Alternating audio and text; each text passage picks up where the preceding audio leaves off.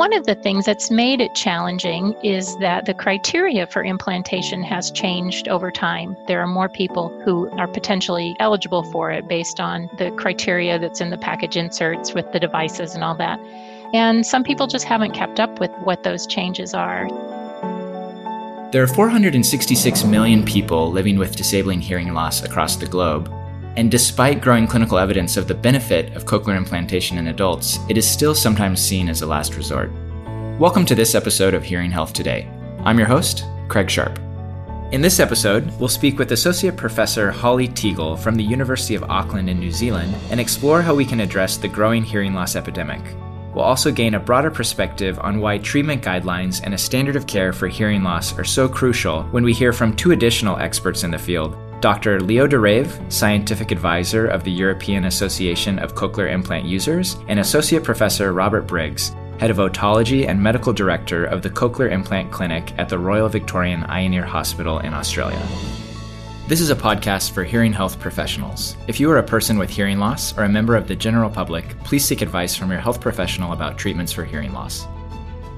Joining us now is Holly Teagle, the Clinical Director of Audiology and Habilitation at the Hearing House in Auckland, New Zealand, with a dual appointment as Associate Professor at the University of Auckland School of Population Health. Well, Holly, thanks for joining us on Hearing Health Today. Nice to be with you. Thanks for asking me. Absolutely. It's a pleasure to speak with you. So we always start the podcast by just asking where the interviewees are currently speaking to us from. Well, I am in my office at Grafton in the university building that University of Auckland Department of Audiology is housed in. You don't sound Kiwi, so I wanted to sort of get your perspective of how you ended up in New Zealand. Oh my. Well, no, I'm not Kiwi. I've been here about 2 years. Right. Yeah. So just it was a time of life and a good opportunity collided. I came here to be clinical director of the Hearing House and then also do some teaching and research with the university. One thing that I've always wondered about the hearing loss space is that the WHO projects that there's over 450 million people with disabling hearing loss. And a lot of those folks could be benefited by a cochlear implant, but it seems like the penetration of cochlear implants is just stubbornly low, and it's really hard to get that penetration a little bit higher. Was curious to get your thoughts and perspectives on why the industry has really struggled to increase the rate of cochlear implantation for those patients who would benefit from it. Well, it's good to always to think about the positive first, and the positive is that cochlear implants for children is well penetrated, and we're doing a really good job, I think, globally, pretty much at providing children with device cochlear implants when they need them. So that's really good, and we do. I think are meeting the standard of care for children. It is a different story for adults, and unfortunately, a lot of it has to do with funding. And not that's true in New Zealand, it's true in the US as well. But there's also, so that's part of it, but there's also a problem with awareness and understanding what the benefits are. And the lack of awareness about what's possible, I think. We'll go back to Holly in New Zealand shortly, but I want to bring in two experts from other parts of the world to get their perspective on the difference between pediatric and adult access to cochlear implantation. First, we're going to head to Europe and hear from Dr. Leo de Reve. In most countries in Europe, pediatric cochlear implantation is going very well. I mean, we have most countries now universal hearing screening, and they are referred to the cochlear implant teams further on. So let's say in general, this is working well. And for instance, I come from Belgium, and in Belgium, more than 90% of our deaf kids receive cochlear implants, of which a high number before the age of 18 months. Yeah. Now, if you compare that with adults, it's totally different. In for instance, Belgium and the Netherlands, we know that when we look at the candidature, those who are candidate for cochlear implants, that in adults, this is less than 10%. Yeah. So it's a huge difference comparing to the pediatric population. We have to focus much more on the adult population. There are different reasons for that, of course. One important reason is, of course, also money. Yeah. So if you just have €1 and you have to spend it, do you spend it to a newborn child or do you spend it to an elderly person? Yeah. If you have to make that choice, money goes to the child. So it has to do with money, but much more than money, especially awareness. Let's say, start with the awareness of professionals. I think about audiologists, local ENT doctors, general practitioners. These people have to be informed about what is possible today with cochlear implants. Yeah, and what will happen if these patients are not treated by a cochlear implant. Yeah, we know that a hearing loss is going to have impact on a lot of things which are involved in quality of life. Yeah, not only on speech perception, but also on social functioning. You have more chance to get isolated. There's more chance to lose your job. More chance to go for depression. Even the brain is stimulated less, and so it can impact even your cognitive function, and there's even more chance to go to dementia. Yeah. So let's say if there is little or no auditory input, it's influencing the brain. Yeah, and the brain is connected to a lot of other functions. So it's really a kind of, I call it a kind of domino effect that you create if you're not treating hearing loss. And now let's hear from Associate Professor Robert Briggs from the Royal Victorian Eye and Ear Hospital in Australia. I think for the Australia-New Zealand market, whilst we have internationally quite a high rate of penetration for cochlear implants, it's still lower than it should be. And again, I think this comes down to largely awareness in the general population and also among the hearing health professionals who often are unaware of the current candidacy, and so having appropriate guidelines will make a big difference. We know that there's a lot of potential recipients who are unaware of the benefit of cochlear implantation, and also hearing professionals who don't refer or are unaware of the benefits of referring. And so I think they should be reassured that cochlear implants are remarkably effective and that the surgery is very straightforward and nothing to be afraid of. And now let's cut back to Holly in New Zealand. Have you seen anything be effective in helping boost the awareness for cochlear implantation in adults? Well, I think one of the things that's been that's made it challenging is that the criteria for implantation has changed over time. When you think about it, the industry is about 30 years old. And when it was first, came on the scene, it was investigational and took some years to amass, a good bunch of data that was really supportive of outcomes.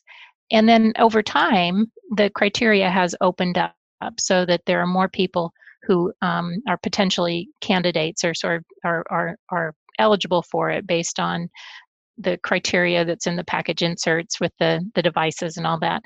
And I think some people just haven't kept abreast of what those changes are. So these changes in technology have a knockdown effect and create changes in candidacy.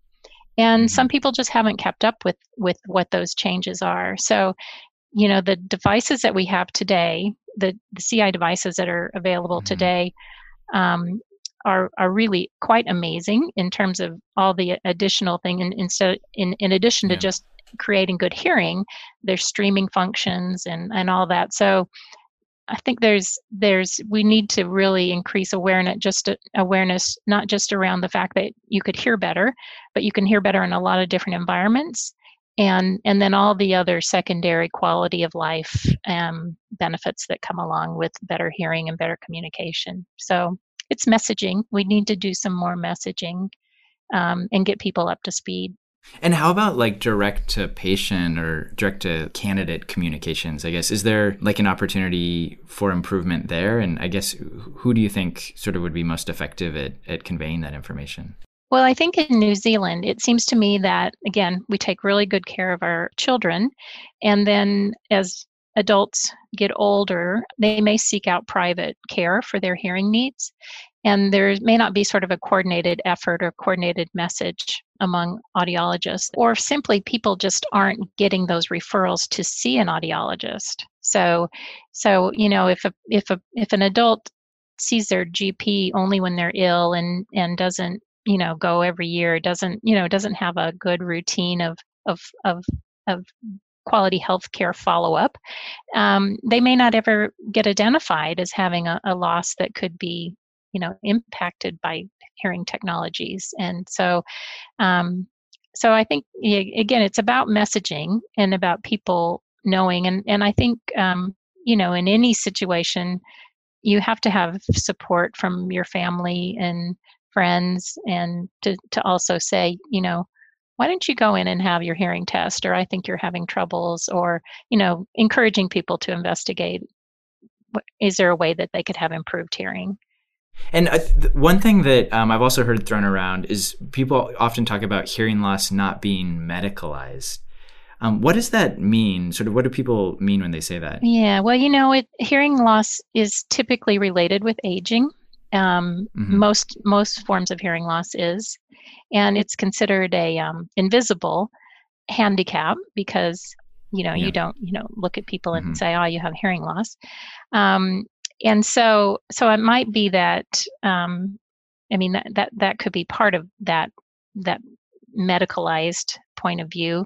If you don't have a clear pathology, you don't have an ear infection, or you don't have a tumor, you don't have a surgical issue, you just have hearing loss that's secondary to aging, which is very normal and natural, then it may not get that sort of medical label put on it. And if it doesn't have a medical label, then there may be, people don't see it as something as treatable or as easily treated.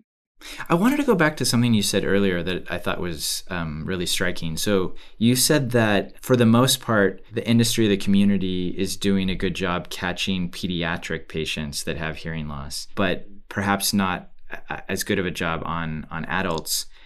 And I'm just curious, around that referral pathway, why is that easier for children and a little bit more challenging for adults? Many countries, have recognized that newborn hearing screening protocols are really making a difference in terms of early intervention, getting children access to hearing technologies when they need them earlier, and then that has a cascading impact on their speech and language, their academic, social, vocational, all those things. And so because we have the newborn hearing screening, and then in New Zealand we have a sort of a before school screening program, as well as do a lot of other countries.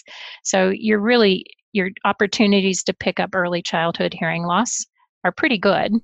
And also, if you've got a regular schedule of intervention with a pediatrician, where you're doing well child checks, usually there's questions around that. So when we get to be adults, we don't get to have well adult checks maybe as often as we should. Yeah. Is there a place for, I guess, maybe like an adult standard of care, or sort of some more defined set of protocols for adults that would help alleviate that? Yeah, well, I think I think we need to attack it from a lot of different angles. So it needs to be kind of a grassroots effort, in that we need that people to know that if they're having trouble, there's technologies that can help them. But then we also need to go to all of the other medical care providers or associated professionals, nurses, OTs, PTs, whoever are seeing the aging population, really, gerontologists, and make sure that they have all the information and knowledge that they need. So, there are support groups for people with hearing loss, and most of the people that are involved in those are already pretty tuned in. That's why they belong to the organization. They care, and they've sort of discovered better hearing through technology. But they can be great avenues of information for other people too. And so just having social functions and media events and things like that, just to call attention to it. is another way, I think, to help. Hearing loss is associated with aging, as are a lot of other chronic conditions. Where do you think hearing loss sits sort of in the hierarchy of different conditions that like a gerontologist or a primary care provider might be screening for in that age population? Yeah, that's a really good question. I mean, I think that we look at things like blood pressure and cholesterol and, a lot of the metabolic changes that we know happen with aging. And vision, of course, is a real obvious one. There's oftentimes there's screening for visions. You don't get your driver's license if you don't have a vision screening or pass that test. So for some reason, it's just hearing just hasn't been weighted as highly. And it's not universally. I do think there are some GPs and gerontologists who will prioritize and ask about it, but then I just don't know if the next step happens where they get referred and evaluated and that there's actually a action. Are you aware of efforts by, I guess, professional bodies or countries or maybe even patient advocacy groups to make that a little bit more formal, sort of what that process might be? There's been a lot of talk around that, and I think the evidence for the need for that is definitely mounting. And it could be something as simple as a 5-point questionnaire that a physician would ask. Do you have trouble on the phone? Do you have trouble hearing from a distance? If you don't see someone's face, can you understand what the message is? Just some of those kinds of questions are good screening questions. It's interesting you say that. I actually used to work in obstetrics. And in postnatal care, I think one thing that occurred when I was working with a large practice group back in the States is that we introduced sort of a 5-point questionnaire for postpartum depression as part of every postpartum visit, which wasn't standard before, but now I think is quite routine. How do you think COVID might affect adults, specifically seeking access to care for hearing loss? That's really interesting, I think. Because depending on our situations and being in bubbles, right, because we've had to self-isolate, some people, I think it has really kind of brought them to front of mind that when you are alone and you don't have a lot of communication partners, life can get kind of sad and lonely. And I think it does sort of, it makes you realize that when you don't have face-to-face personal contact with people, your quality of life goes down. And people compensate when they have hearing loss. They compensate by getting closer and lip reading and having more sort of close contact. And so I wonder if there won't be people that having gone through the lockdown and everything associated with COVID, that they're not feeling a little bit isolated and lonely. And sort of that's been compounded by the fact that they have hearing loss. We can only hope that when people do get comfortable and are back out and life returns to normal, that maybe they will follow up on some of those things. I'm curious, in the Hearing House, do you guys see folks all the way from mild hearing loss through to severe and profound, or do you guys mainly focus on the severe to profound spectrum? So we're definitely a referral center for severe to profound. So we wouldn't be seeing folks with milder levels unless it was in the other ear. So we do have a lot of our adults do continue to wear hearing aids in the opposite ear, and so we will monitor and manage those as well. But typically it's just CI recipients. Have you seen a particular set of clinic guidelines or clinical guidelines that have worked well, either in your current role in New Zealand or somewhere else that really does sort of help inform that referral pathway? I saw something recently from a talk that was from the US that talked about a 60-60 guideline. Basically, it was referring to 60% word understanding and a pure tone average of 60 dB. And, so it kind of as a screening tool. So that's something that I think is a good shortcut to who might be a candidate. So, I thought that was a good tool. What does sort of candidacy criteria look like? Like, how complicated could it be? So if you were a referring professional, either an audiologist that primarily treats hearing aid patients, or like a gerontologist or a primary care provider, like is it something based in its current form that would be like challenging to to really know all the ins and outs, and maybe we need to look for something simpler, or actually it could be quite simple?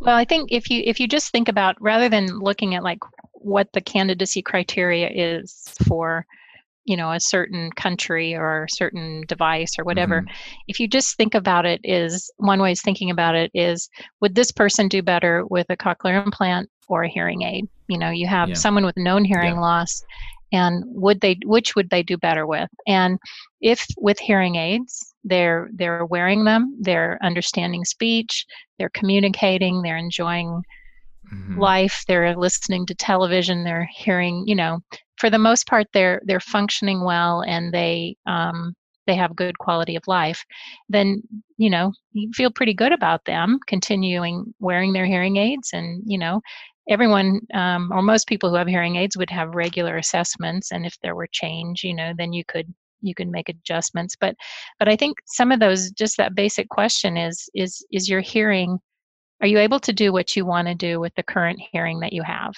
And if the answer is no, if you're not able to understand well and communicate well and enjoy music and enjoy television and theater and all those things, then there's potential that you should be evaluated and see if there's a solution. Not everyone that comes to the hearing house walks out with a cochlear implant. Even if there were no waiting list, because there's some people who haven't maybe maximized the fitting of their hearing aid and the other assistive technologies that might be available to them. We want to refer people so that they know about it. They know it's there. It's a safety net. If it's not appropriate now, it might be later. But, not everyone's going to actually meet the candidacy requirements that's based on their ability to repeat words and sentences. That's mostly what it is just those kinds of audiologic speech perception tests is what we rely on. So that's sort of something interesting that you just said, that you'd encourage referrers to refer people that might not be ready for a cochlear implant yet, but maybe would be sort of in 6 months or a year, to just sort of get them familiar with the process and what this could look like? Well, and there's data that suggests that most people are a candidate for up to 15 years before they actually get in the door of a CI center. So I don't think we would be jumping the gun if we encouraged people to go and find out about it sooner than they might think. Yeah. So then in some cases, when someone is referring someone, I guess, earlier than they normally would, they might actually be referring them sort of at the appropriate time for a cochlear implant then. Yeah, could be. People with hearing loss some people with hearing loss get very good at adapting. Your hearing, you may have a sudden hearing loss where you go from good hearing to poor hearing, but in general, it's more likely that you're going to have a decline in hearing over time. And you adapt to it. You use other behaviors and other strategies to kind of compensate. And so I think some people don't appreciate how much trouble someone's having until you get them in a test situation where there's not visual clues, to help them understand. Yeah. I know. It's like I used to be a really fast runner. I'm no longer a fast runner, but I don't notice it until I look at the times that I actually compare the same route. Yeah. What do you think is one thing that would make the single biggest difference in hearing healthcare around the world? Specifically, if we're looking at this with a frame of how do we get more people to get the appropriate level of treatment? If you could wave a magic wand and say, there was one wish that you got to help improve access and awareness to hearing healthcare, what do you think would make the biggest impact? Oh, goodness. One thing. See, I think it's not a simple problem. There are multiple needs around it. So yeah, raising awareness, funding, understanding and appreciation for what the technology can do and how sophisticated and yet simple it can be to use. I don't have one thing. Sorry, Craig. I can't think of one thing. I mean, it's I think it's, the message is awareness. I suppose that's the one thing, awareness. Yeah. I believe that you do some work with an organization called PinDrop. Is that correct? I have, yes. Could you, I guess for the benefit of the listeners around the world, explain a little bit more about PinDrop and sort of their mission? Yeah, so PinDrop Foundation is an advocacy group for adults who have hearing loss, and their primary goals are to increase access to hearing technologies, mostly cochlear implants.